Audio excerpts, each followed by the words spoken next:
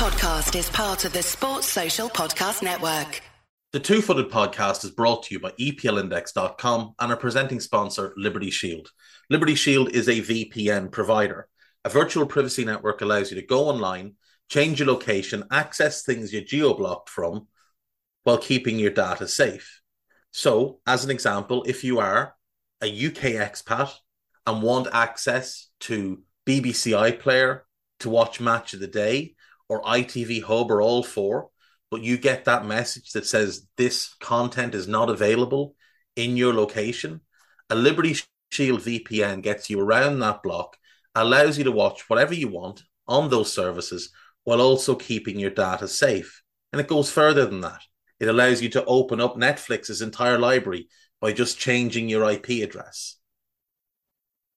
Liberty Shield is the #1 rated VPN provider on Trustpilot with 5-star ratings across the board. So go to libertyshield.com right now, use the code EPL25 and get either the hardware package or the software package. The hardware package is a router that you plug into your existing router, and any item you want to change the IP address on, be it your phone or your television, you connect that to the new Liberty Shield router. All other items can remain connected to your existing router.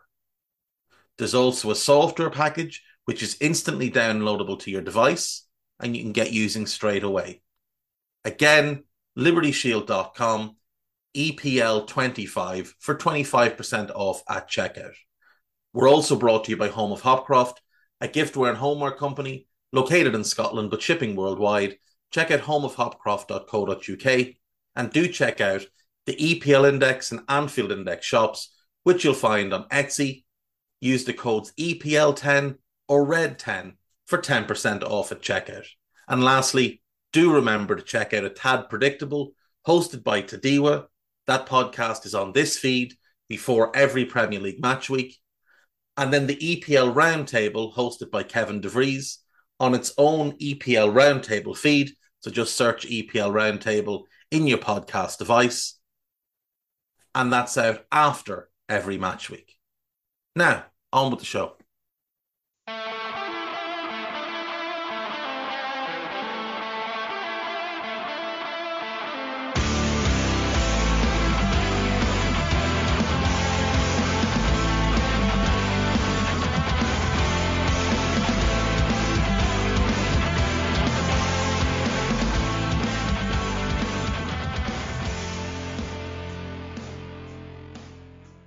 What's good, boys and girls? Two-Footed Podcast. Today is Tuesday, the 21st of November. I hope you're all well. Weather update. Dry but overcast. We'll take it. We'll take it in the final third of November. Absolutely we'll take it, considering it rained all year long. Right, today it is power rankings, so we're going to go through the right wing position. But first, I was listening to JJ Redick's podcast, The Old Man and the Three, and he had this concept of the Batman, the Robin, and the Alfred for NBA teams. And I thought, I'll rob that and I'll do it for Premier League teams because, you know, there's no games on. We need a bit of content. So your Batman and your Robin are largely generally going to be attacking players, and your Alfred, or a great defender or a great goalkeeper, potentially. Your Alfred is basically going to be like a facilitator type, a guy who fills in the blanks and does a bit of everything else. So let's have a look at this. Manchester City, we're going to go top to bottom and we'll just fly through. Manchester City, Batman has got to be Erling Haaland. I think Robin, the sidekick, really has to be Kevin De Bruyne. The Alfred, I think, is Bernardo Silva. He's the one that sort of links everything together and makes it all work. You could go Rodri. And as I say that, I think I would go Rodri. So we'll switch to Rodri. Liverpool. The Batman is Salah. I think the Robin is Virgil van Dijk. I think it's Virgil van Dijk. And the Alfred then, the one that kind of fills the gaps is Alisson Becker. He's the reliable, trustworthy, always there one. Arsenal, Batman is Saka. Robin is probably Odegaard. It could be Martinelli. I think I'd go Odegaard. And Declan Rice is their Alfred. Tottenham. Batman is obviously Son. Robin is Maddison. I think their Alfred is probably now Vicario. You could go Bissouma. He's been great this year. But I think I'd go Vicario. It can't be Christian Romero on the basis of I can't trust you to play 35, 36 league games a season because you're going to get suspended. You're probably going to get injured at some point. So I'll go Vicario. Aston Villa. Batman is Moussa Diaby. Robin is Ollie Watkins. Alfred is Douglas Luiz. I've been thinking about teams of the season so far recently because everybody's doing theirs because the international break. I'm going to do mine tomorrow. But a spoiler, Douglas Luiz is in my team of the season so far. The more I dig into it, the more I look at all the different midfield options. So often we go to the teams who are first, second, third, and we pick players from there. So often we go for Rodri. He's the best midfield player in the league outside of his teammate Kevin De Bruyne. KDB hasn't played yet this year, so, Rodri must be the best in the league so far this season. But he did miss 2 games because he was suspended. He's had 1 or 2 shaky games. He wasn't great against Chelsea. He misses out for me. Douglas Luiz, yes, there's been 1 or 2 games where he hasn't been great, but he hasn't been suspended at all. He's been very consistent. He's scoring goals. He's creating goals. He's knitting it all together in that midfield for Villa. So he's the Alfred. Manchester United, Batman is Bruno. Robin should be Rashford. Rashford hasn't really turned up this season.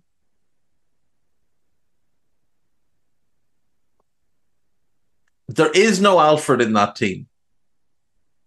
There's no real Robin because Rashford's been poor, but it would be Rashford. But there is no Robin in that team. Now, last season, Casemiro would have had a good claim, but this season he's off a cliff, so they don't actually have an Alfred. There's nobody that I can look at outside of their 2 best players and think, reliably, you're going to be a minimum of 7 out of 10. You're going to do a lot of the dirty work. Newcastle, a slightly different situation here, where their best player is Bruno Guimaraes, who's a holding midfielder for them. Robin is Isak. He's injured at the moment. In his absence, the wingers have stepped up to their credit, but there's not enough goals yet. Their Alfred is Botman, but he's been injured. So that's why Newcastle are a little bit up and down right now. Their Robin and their Alfred both aren't there. So you've got Batman trying to do it all himself. And as we've seen in the movies, when Batman tries to do it all himself, it doesn't always work out. Sometimes he gets his ass kicked. Brighton. Batman is Matoma. Robin is Evan Ferguson. Alfred is Pascal Gross. And it was actually yesterday I was thinking about Pascal Gross, and then I heard the JJ Redick podcast, and then that's kind of where I got going with this train of thought. West Ham United, Batman, I think it's Paqueta. and I think Bowen is Robin. The Alfred this season, because of the service he's provided, it's probably been James Ward-Prowse. But he's not a reliable 7 out of 10 kind of player. Take out the set pieces, and he's largely a 5 and 6 out of 10. Edson Alvarez, though, has stepped up. Areola has been excellent, but I'll go Edson Alvarez. Chelsea, there is no Batman at Chelsea, and that's why they're struggling. There's no best player at Chelsea. It will be Nkunku when fit. Sterling is a Robin more so than a Batman. He's your secondary guy. If he's the second or third best player in your team, you're going to be doing fairly well. If he's the best player in your team, you end up in this situation. They have a bunch of potential Alfreds, Caicedo, Enzo. It will probably land on Enzo, but for now, nobody's stepping up to that plate. And again, this is why we're seeing them struggle. Brentford are the unmade Robin spin-off, where Batman is unavailable and Robin gets his own show. Because Batman is Ivan Toney and Bomo is Robin. Alfred is Matthias Jensen. He does a little bit of everything for them, provides a consistent supply of good chances from open play and set pieces, pops up with the odd goal when needed. But overall, the movie's not working as well as it should work because Batman's not there. Wolves. Neto is Batman. Cunha is Robin. Nobody as yet has stepped up to the plate to be Alfred. Now, Lamina at times can be that player, but every so often he does throw in a bit of a stinker. Nuri has the talent to be that guy, but he's a left back. He can only influence the game so much because he doesn't have like Trent's range of passing. He doesn't have, or Reece James's all-round range of skills. He doesn't have that level as a fullback. Boubacar Traore could be that player, but again, not quite there. So the one I'm going to go with here is Max Kilman. Now, with Wolves, obviously, their Batman is currently out injured, which is unfortunate, but Wolves are still getting results. Crystal Palace, Eze is Batman, Olise is Robin, and Doucouré is your Alfred. Nottingham Forest, it's very clearly Awoniyi is the Batman. Gibbs White is Robin, though I do think Gibbs White is their best player. Awoniyi is the leading man there. As an Alfred, Danilo, now that he's fit, will fill that role. Fulham, João Palhinha is the Batman. He's a defensive midfielder. He's their best player. I think Andreas Pereira is probably the Robin. So you could make a case for Willian. Tim Ream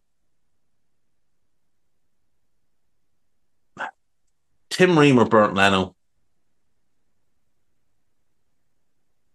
I'll go Bernd Leno because Tim Ream, although he's been very good since they came up, he does get some injury problems and he does throw in the odd stinker. There's certain types of forwards that cause him problems. I'll go Bernd Leno. Bournemouth.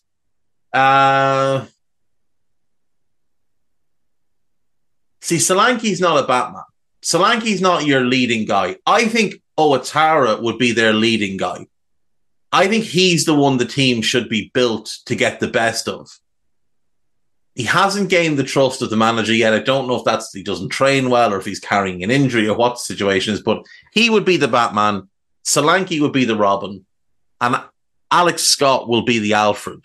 Now, Tyler Adams is probably the more natural fit in that role, given he's a bit older, he's more experienced, he has that leadership edge, and he does a lot of dirty work. But Alex Scott's a special player. Luton. Carlton Morris is the Batman. Ross Barkley's probably the Robin. And Alfie Doughty's the Alfred, which will tell you why they're in the position they're in. Sheffield United, Cameron Archer's the Batman.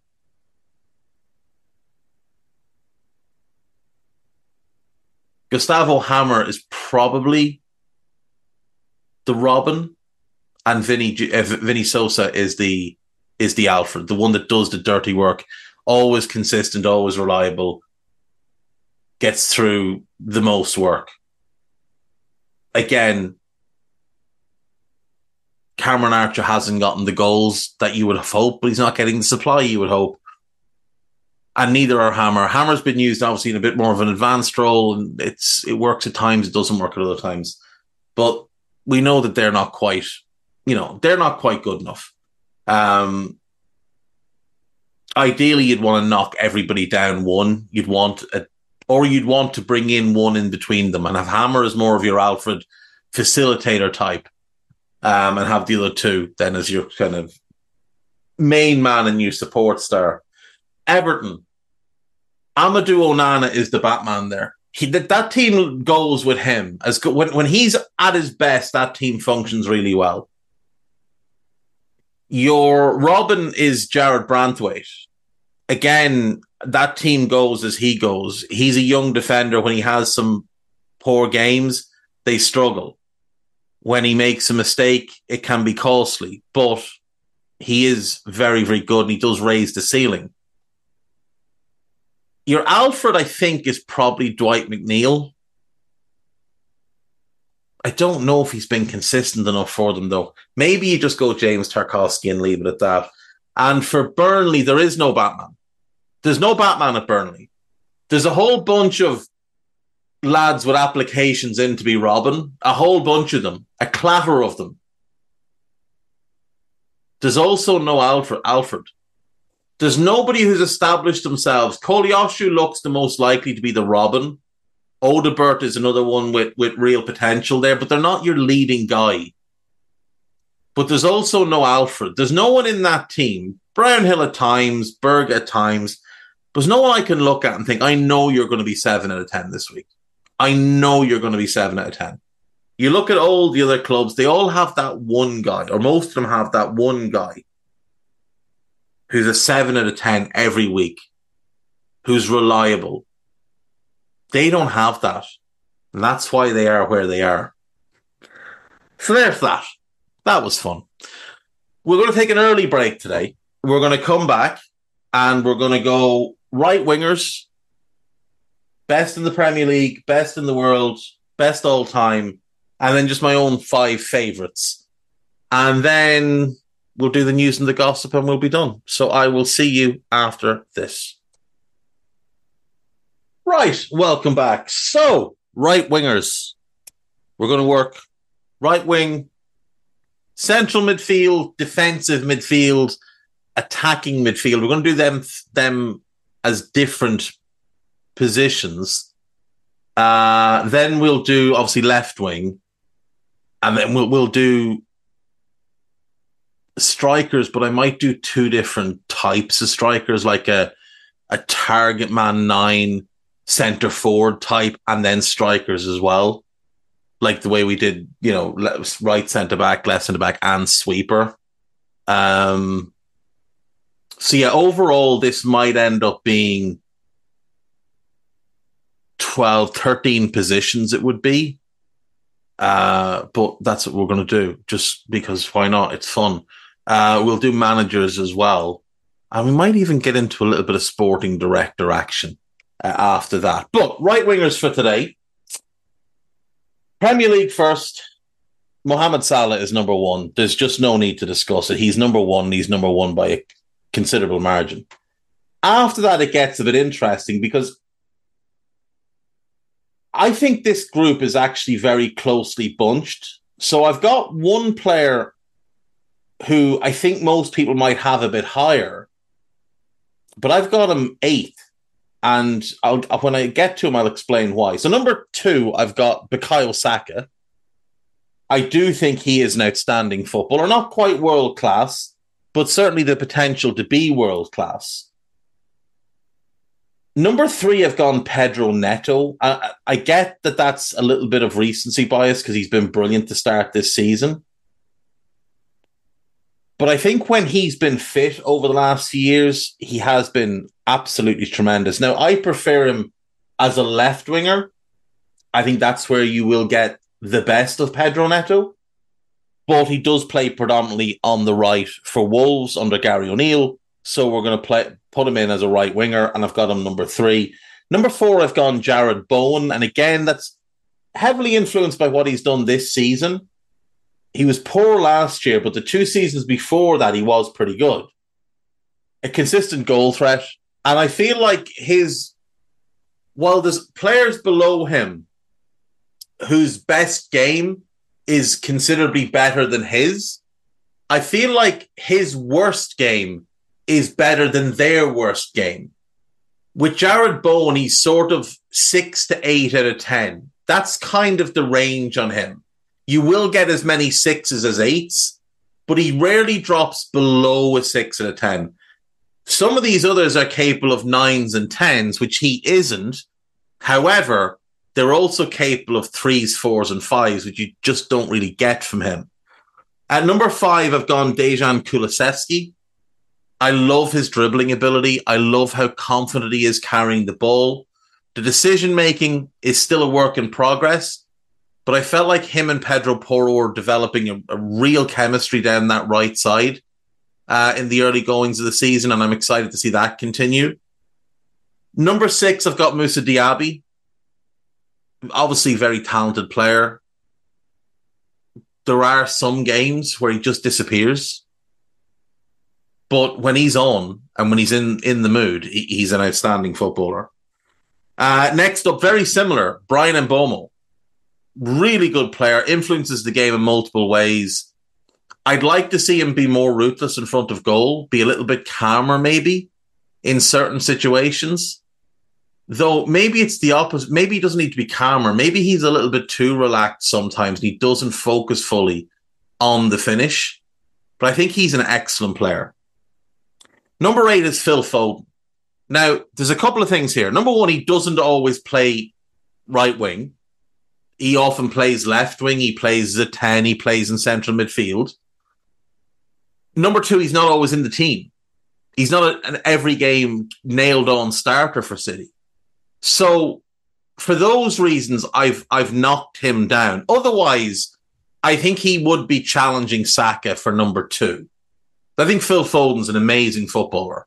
Like Saka, not world class, but certainly has the potential to get there. I don't know if he's really kicked on over the last couple of seasons at City. I think I was expecting him to be further ahead in his development because, like, people always forget, Foden's been around a long time now. And he's not like, with Saka's 21, just gone 22. Foden's 23. He'll be 24 at the end of this season. I would have liked to have seen him be further along in his development by now. Saka's just gone 22. So he's 18 months older than Saka. I would have wanted to see him be further ahead in his development than Saka is. Now, development is not linear, but still, I think, not that he's been badly managed because Pep has done a great job with him, but I do feel like if Pep had just committed to playing him, this is your position, this is where you're going to be every single game, I think he'd be further along now. I never understood the signing of Grealish because they had Foden. Never understood it. Now, I understand you can play one side and one the other, but for me, Foden on the left was the move. He's really good on the right, and if he's going to play on the right, then he should play on the right every game. But the problem is, when everybody else was fit, you had KDB, Rodri, and Gundogan that had to be the midfield 3. You had to have Bernardo Silva in the team, and his best role when KDB is in the team is on the right-hand side, which meant Foden should have been on the left. And if they were going to be planning long-term, I would have been looking maybe for another right winger rather than a Jack Grealish type. But that's by the by. Number 9, I've gone for Michael Elise. I think he has the talent to be much higher on this list. He's obviously missed the season so far. He came back in the last game against Everton. Consistency is the only thing I'm looking for him. Consistency. If he finds that, he's going to be a world-class player. He has the talent, as with Saka, as with Foden. He's every bit as gifted as both of them. He's a better passer of the ball than either. He's a better crosser than either. I think he might be the most talented player on this list outside of Mo Salah. Definitely one to keep an eye on. With him, it's literally just, he's missed a big chunk of the season, and I want to see him consistently take over games. I want to see him become the Batman of that team. Now, whether he can do that with Eze there, I don't know. But I do feel like Eze would happily drop into that more Robin type of secondary role. But what both of them need is they need Palace to sign a reliable goal scorer, because unfortunately Odsonne Edouard just hasn't been reliable enough, and Mateta is not a goal scorer. Number 10 on this list, and this might surprise one or two, but I've gone Solly March. I think over the last... Now, I know he's injured now, and it looks like he's going to be out for a while, but I think probably since the beginning of the season before last, he has taken his game up a level. And certainly since De Zerbi came in, he has been outstanding. Primarily at right wing, but he plays left wing, he plays left back, he plays wing back on either side. He'll fill in central midfield. Solly March is just a really good footballer, a really clever footballer. Now, is he good enough to start for Big Six team? No. No, he's not. He's not that level of player. But he's a great player for a mid-table team. Ideally, for me, I would probably want him being one of my 2 or 3 subs that I reliably can call on, or that I can swap into the team when I want to rest people. That's the role I would love Solly March in, that high-end squad player role. But over the last, until he got hurt, from when De Zerbi arrived in till then, realistically, Salah, Saka,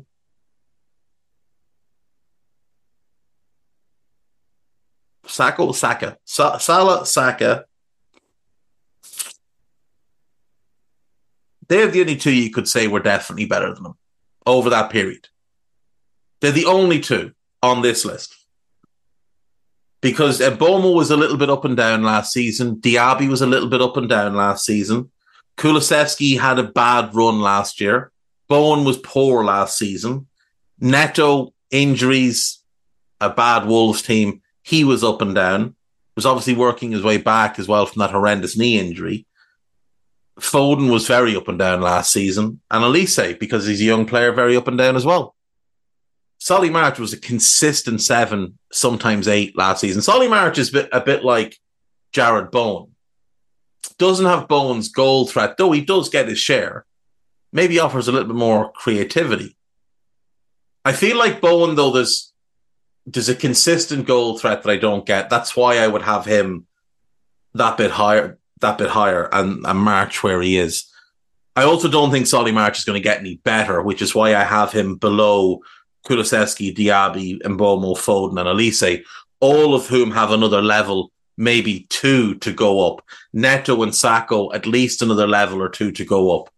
Some of these guys, like Saka, Neto, Foden and Elise, I would buy all the stock in them. I think all 4 of them have the potential to be genuine world-class players. Now, with Neto, I think more so as a left winger than a right winger. Diaby, I'm not as high on as some people. I think he's a very good player. I don't think he's got world-class potential. The same with Mbeumo. Kulusevski does, but he's so one-footed. All the others are very, very heavily left-footed as well, and it's a funny thing. Every one of these is left-footed. There are no standout right-footed right wingers in this league. None. Doku can play there, obviously, but he's better on the left. There's no standout right-footed right winger in this league. There's no real standout left-footed left winger either. And I don't like that. That's part of why I want Neto playing on the left. But yeah, there's my list. Salah, Saka, Neto, Bowen, Kulusevski, Diaby, and Mbomo, Foden. I've explained why he's so low. Elise and March. Moving to the world stage, I've got Lionel Messi number 1. Now, I know he doesn't always play right wing. In fact, you could probably say he rarely plays there anymore. But at PSG, he played from the right. For Barca, he largely played from the right, barring that spell as a false 9. I still think it's his best position. He still operates mostly in that right-hand channel, even if playing off a striker. That's still his region. So he's number 1. Salah is 2. I've gone Leroy Sané 3. Again, I prefer him on the left wing, but he does primarily play on the right for Bayern. Leroy Sané is an outstanding footballer, and his relationship with Harry Kane is blossoming brilliantly, and that's great news for Bayern. That partnership and understanding is developing very, very well. 4, I've got Saka. Then it gets a little bit questionable. Ousmane Dembele, number 5. The talent is off the scale. Talent-wise, he's above Sané, he's above Saka. Performance-wise, he varies so wildly. His best game is better than anything Bukayo Saka is capable of. His best game as a right winger is better than anything Leroy Sané is capable of as a right winger. If Sané's best game on the left wing is every bit as good as Dembele's on the right, but we're talking about right wing here. The problem is, when he's bad, he honks. He has some of the worst games you'll ever see from a player that talented. Either he just becomes disinterested, or I don't even know what else you could say. Maybe he's too tired from playing video games all night. Whatever it is, he infuriates me, but there's no doubting the talent. Number 6, I've gone Rodrigo of Real Madrid. Now, he, again, doesn't always play right wing, but that is his primary position when he's in the Real team. And he's a very good player. He's a very, very good player. I think his best position is actually off a striker in a more centralised role, but he plays more right wing for Real. Number 7, I've got Neto. Number 8, I've got Nico Gonzalez of Fiorentina. Just another very, very good player. Quite similar to Bowen in that he's that kind of primary goal, and Salah in that he's a primary goal threat playing off the right. I think his ceiling and his talent level is above Bowen, so I've gone for him above Bowen. Bowen is then number 9 and Kulusevski is number 10. I don't think I have any big misses who aren't there. I mean, there's no one that screams at me that they belong in that list above the players I've picked. I did consider Oyarzabal, but he doesn't always play right wing. Often plays left wing, and again, I prefer him. Left wing, can play through the middle. Kubo was one that I did consider, but I want to see more of him. Now, Rafinha would have been in this top 10 list if he was playing regularly enough. But he's in and out of that Barca team because they shift shape, they play a back 3, and he doesn't get in the team. Sometimes he's not the first choice because Lamine Yamal is getting games. He's just not ready for this list, but certainly one that will be on it in 12 months or so.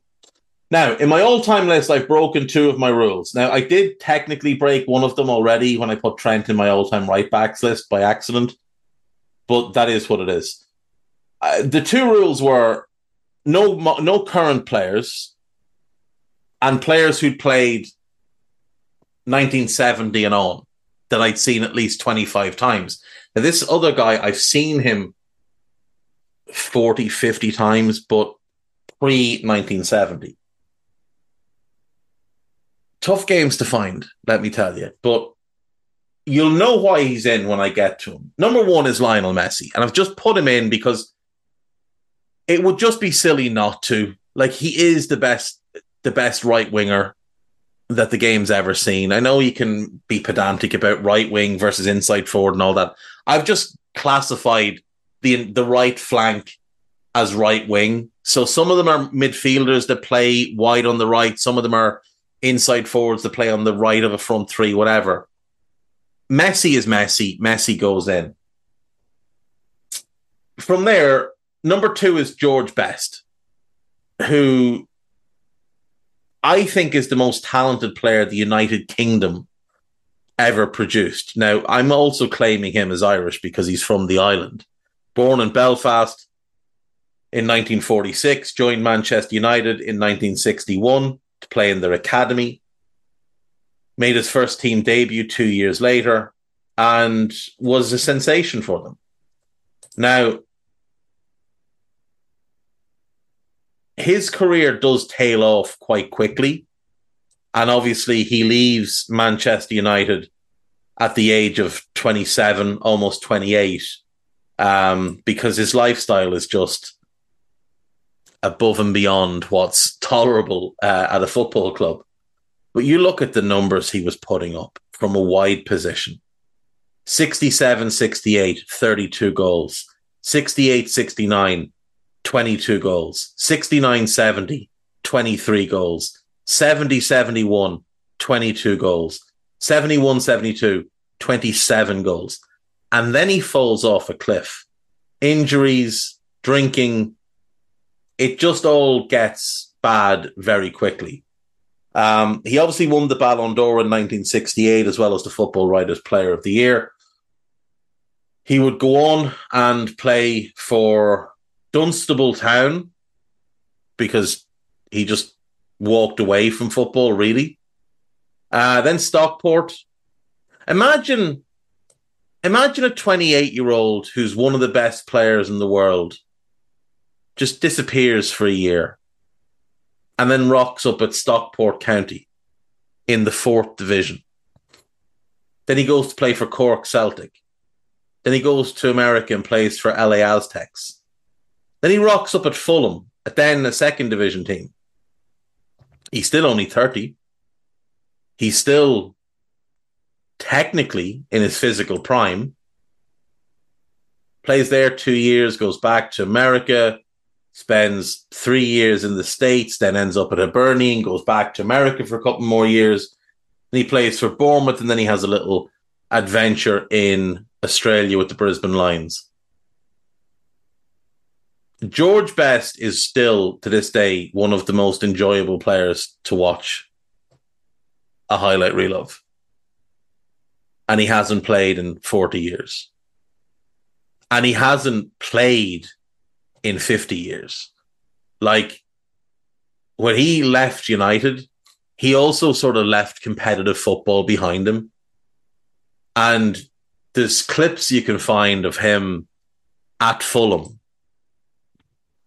dribbling past his own teammates, dribbling past referees, tackling his own players, just to have a laugh. No other reason, just to have a laugh.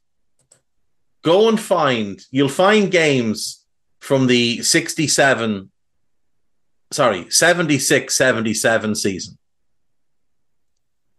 of him and Rodney Marsh in that Fulham team, tackling each other, trying to take the ball off each other, because it was making people laugh, because they were having fun.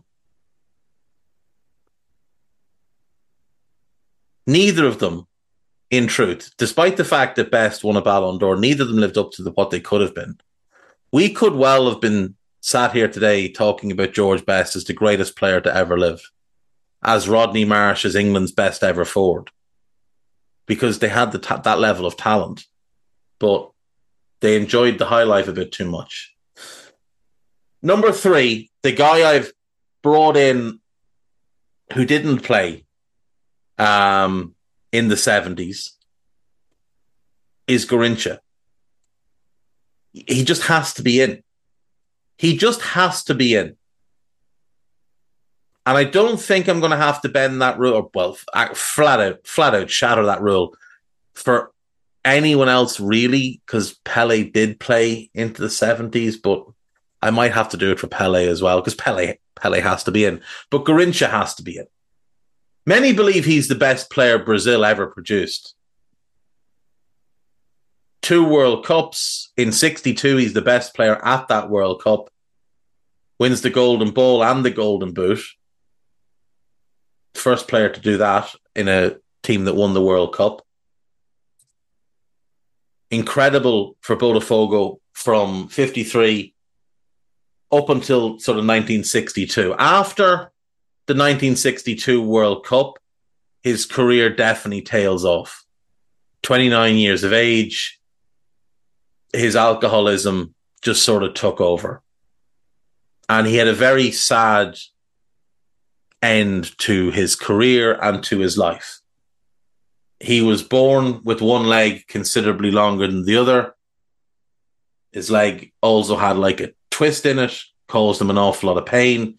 He was actually certified as a cripple as a child and overcame all of that to become one of the best players the game has ever seen. Huge financial issues because of his drinking, because he fathered 14 children. But just a phenomenal joy of a footballer. I would advise everybody, just go and watch Garrincha clips. He could make defenders basically run home without touching the ball. Just with a little feint or an exaggerated step over. Just a phenomenal player.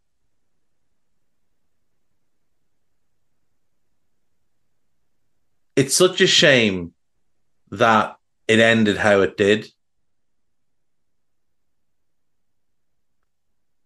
But as a player, I mean, unbelievable. Unbelievable. And his free kicks, special.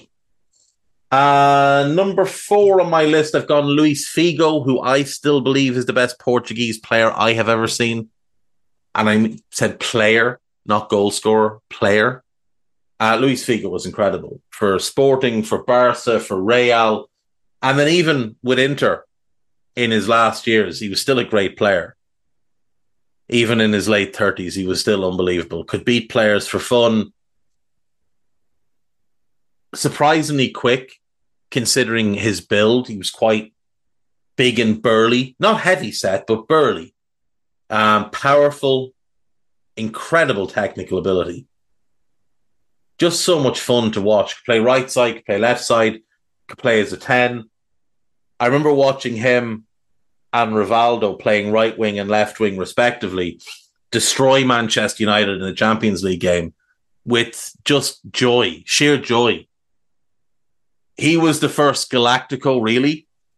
And when he made that move from Barca to Real, he dealt with a lot from the Barca fans, pigs' heads and all the rest that were thrown at him, but he was amazing for Real.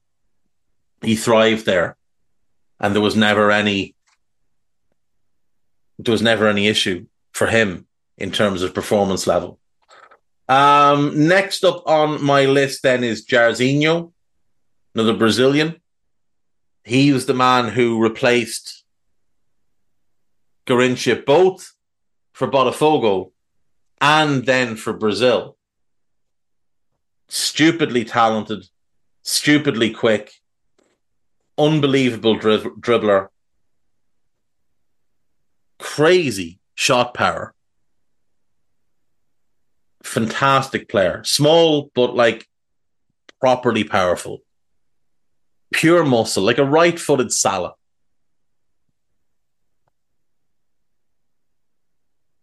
Great player.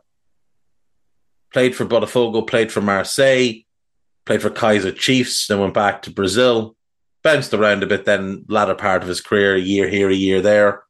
83 caps for Brazil across 18 years, 33 goals. Won the World Cup in 70, was maybe Brazil's best player at that World Cup. Great player. Number 6, Jimmy Johnston. Jinky Johnston. Celtic legend, maybe the best player Celtic have ever had. Won 9 consecutive Scottish titles, won the European Cup. Played for Celtic from 72 to 75. Celtic got all his best years, but he's still entertaining for Shelbourne and for Elgin City late in his career. Somehow only won 23 caps for Scotland. And there's this pattern with Scotland where their best players just didn't get capped nearly enough. And I've never fully understood it. Like Alan Hansen, as an example, 26 caps. He's one of the 3 best British defenders of all time. 26 caps. Did Scotland have better defenders than him? I don't think they did. They certainly didn't have better wingers than Jimmy Johnston, and yet he only got 23 caps. Really strange goings on with Scotland in the 60s and 70s and 80s, to be fair. Graham Souness is the greatest Scottish player of all time, in my opinion. 54 caps. Don't understand it at all. Should have won 100 caps. I mean, Dennis Law, 55 caps. 16-year career for the national team. Kenny got a solid amount. Kenny got what, 80? 102. I didn't realize it was that high. But yeah, I mean, Johnston not being capped that many times is just one of those weird things where Scottish football just shot themselves in the foot over and over again. Number 7, I've gone Arjen Robben. Personal favourite. Everyone knew what he was going to do every time he got the ball and nobody could stop him. Pace, surprisingly powerful. I loved how direct he was. Only one thought in mind, go towards goal. I loved him as a left winger early in his career, but obviously most people remember him as a right winger. Number 8 is Bruno Conti, Roma legend. Played for Roma from 73 to 91, had a couple of loan spells with Genoa. Somehow only won 37 caps for the Italian national team, which is a scandal, but was part of the Italian national team that won the World Cup in 82, won a league title and 5 Italian Cups with Roma. Very hard-working player, but incredibly skillful. Quick, left-footed, but could play either side, could use either foot. More of a proper playmaker from that position than kind of a goal-scoring type, but a genuinely great player. Next up then, I've gone for David Beckham, who during his career was undeniably overrated, but has now gone completely the other way and is criminally underrated. Criminally underrated. David Beckham was a great player, a truly great player. He wasn't ever, in my view, world class, but he was borderline for a long time. Consistently brilliant for United, won everything there is to win. Went on to Real. He was better at Real than people remember, and obviously did very well with LA Galaxy. Had a couple of loans then with Milan, and then ended up at PSG when he was, to be fair, he shouldn't have been playing. He had long since passed his his sell-by date. Obviously a great player for England, 115 caps, was captain for a long time. Never felt like he should have been captain. It was a very weird thing that he was made the England captain. He wasn't the best player, and he certainly wasn't the best leader. But he was a great player, and David Beckham deserves to be in. And number 10, again, this is maybe a bit of personal bias, maybe a bit of recency, but I've gone with Joaquin because I loved him. I loved watching him play. I loved the fact that he played until he was 42. I loved the fact that he went out on his own terms. He was written off when things didn't go well at Fiorentina for him at age 32 to 34. He signed for Betis. People thought, right, 1 or 2 years and that'll be him. 8 years. 8 years he played there. Played 914 league games in his career. Played 256 games for Betis in his first stint at the club. And when he came back to retire, he ended up playing 272 games. Rarely got hurt. Would play through injury if need be. I'll never understand what happened between him and the national team. I understand that they didn't really play with wingers, but he was good enough that you bring him as an option, and they just didn't. Joaquin's one of my all-time favourites, and my 5 favourites: Messi, Salah, Figo, Joaquin. And then one that isn't anywhere near this list of best ever or best in the world or whatever, was never even the best in the Premier League and probably never even top 3 in the Premier League. But I loved watching Stuart Ripley play. Loved watching Stuart Ripley play. Came through at Borough, was great for them for 7 years, went to Blackburn and was tremendous for them. Vital part of their title-winning team. Direct, like a lesser version of Joaquin. Wasn't looking to do anything fancy. Get the ball, beat the man, get that ball across. Consistently quality delivery. I was a big fan. Played for Southampton, then had loans at Barnsley and Sheffield United, or Sheffield Wednesday during his time at Southampton, and retired in 2002. But there's a 3 to 4 year spell in the 90s where it's the start of the 90s, maybe the first 4 years of the 90s, first 5 years of the 90s, where he was great. 2 for Borough in the second division, admittedly, and then 3 years with Blackburn. And then Blackburn as a whole started to tail off. But like that title-winning season, he was brilliant. He didn't score a single goal, but he created so many chances. Created so many goals. Only won 2 caps for England, largely because of the presence of David Beckham and Darren Anderton. And Darren Anderton's another one that was very close to consideration for this list because I was always a fan. He was a little bit overrated at the time, but I always liked him. Another one just to throw in, who I think is one of the great losses that football has had in terms of should have been a truly great player and just didn't become a great player for multiple reasons. Sebastian Deisler. I still think he might be the most talented German player I've ever seen. He was phenomenal. Came through at Borussia Mönchengladbach, had 1 year there, moved to Hertha Berlin and tore his cruciate ligament. Then he got injured again when he came back. And then he found form and was tremendous. And Bayern came in with a big offer for him. Went to Bayern, injured his knee again, and had horrendous time with his mental health. Suffered significant levels of depression. Had to be committed is the wrong word, but you know what I mean. into a clinic.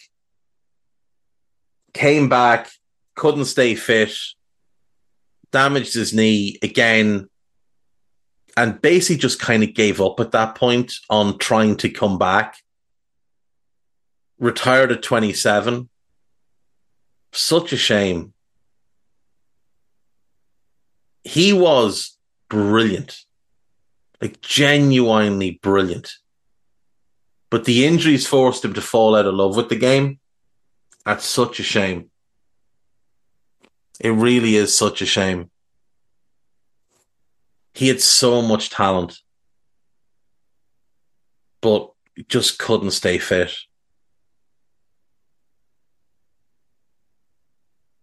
What a shame. Right, on to our news. Benjamin Mendy to take former club Manchester City to employment tribunal, claiming he is owed in unauthorized wage deductions. I'd rather not delve into any more of him. David Seaman says Aaron Ramsdale is too good to be a number 2. I mean, yeah, he is. He's too good to sit on a bench. He's not good enough to play for a top club. He just isn't. But he's too good to sit on the bench. He should be starting for, a bottom half Premier League team. If we pull up the Premier League table, I mean, there's good goalkeepers, but I do think there's a couple of clubs here that could use him. Obviously not City, not Liverpool, not Arsenal, not Spurs, not Villa. Would I rather have him or Onana? I might rather have him than Onana, to be fair. I'd rather have Nick Pope. He's certainly better than Jason Steele, but I would rather have Verbruggen. I'd rather have Areola. Ramsdale or Robert Sanchez. It's a bit of a coin toss, that one. I think I'd rather have Flecken, even though Ramsdale's best game is better than Flecken's. Ramsdale's worst game is a lot worse than Flecken's. So I'd rather have Flecken. I'd rather have Sa. I'd rather have Dean Henderson. He's better than the Forest goalkeepers. I'd rather have Bernd Leno. I'd have him over Neto. He's definitely better than Kaminsky. He's better than Fotheringham. I'd rather have Trafford just because he's younger and you can mould him. But Ramsdale is a better goalkeeper for now. Pickford is the one. Is he better than Pickford? He's just a bigger version of Pickford, isn't he? Pickford's probably got better levels of concentration, so you probably go with Pickford. The ideal move for Aaron Ramsdale will be Nottingham Forest, I think. I think that's the move for him. Nottingham Forest. That's about the level.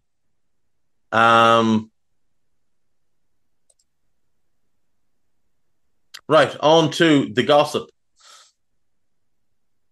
Actually, hang on. What's this? Czech Republic boss quits after qualifying. Oh, wow.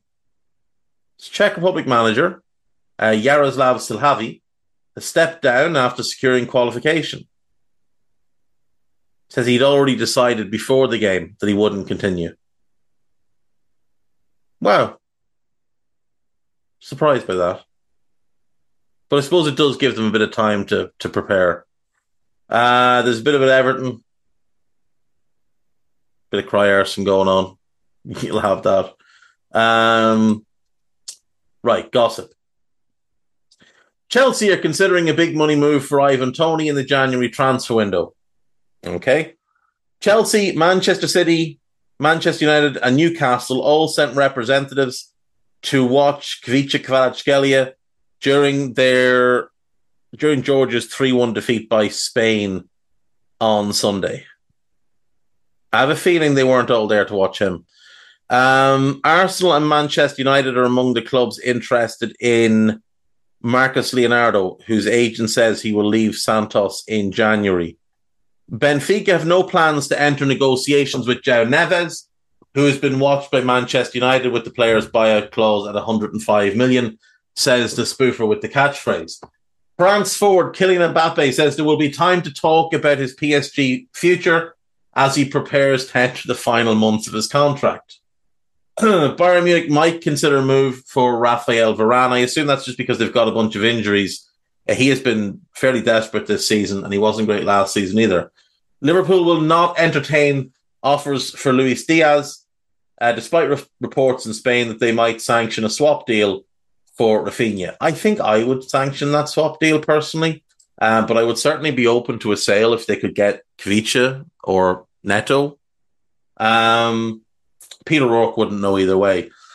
Bayer Leverkusen manager Xabi Alonso does not have a release clause in his contract, allowing him to join one of his former teams.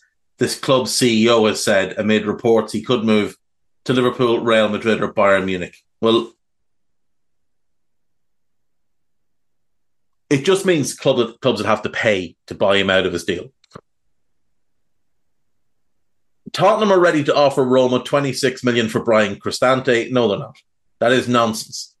Manchester United are planning to replace John Murtaugh as part of the significant changes which will accompany Sir Jim Ratcliffe's investment in the club. That makes sense.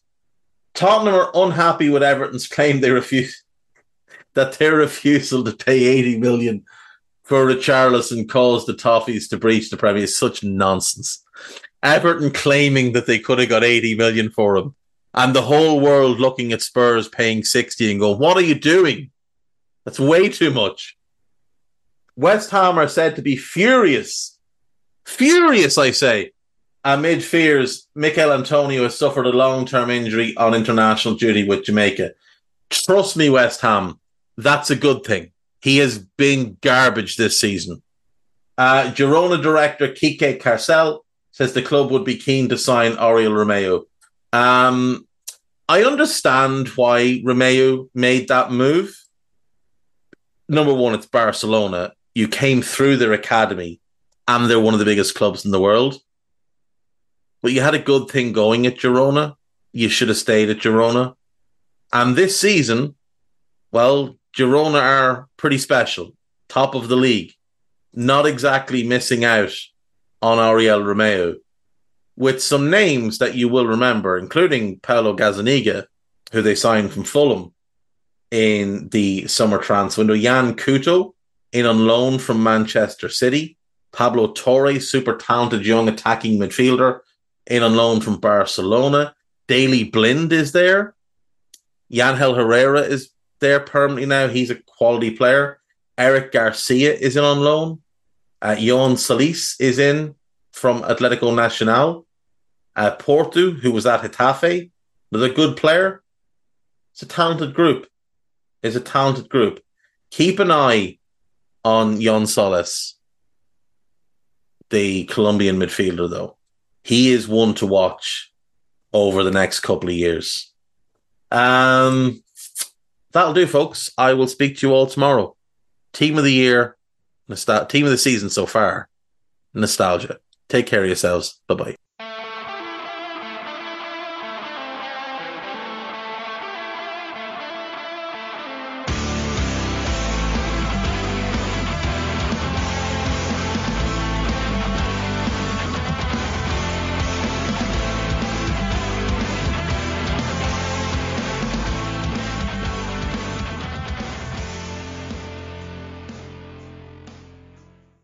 Sports Social Podcast Network.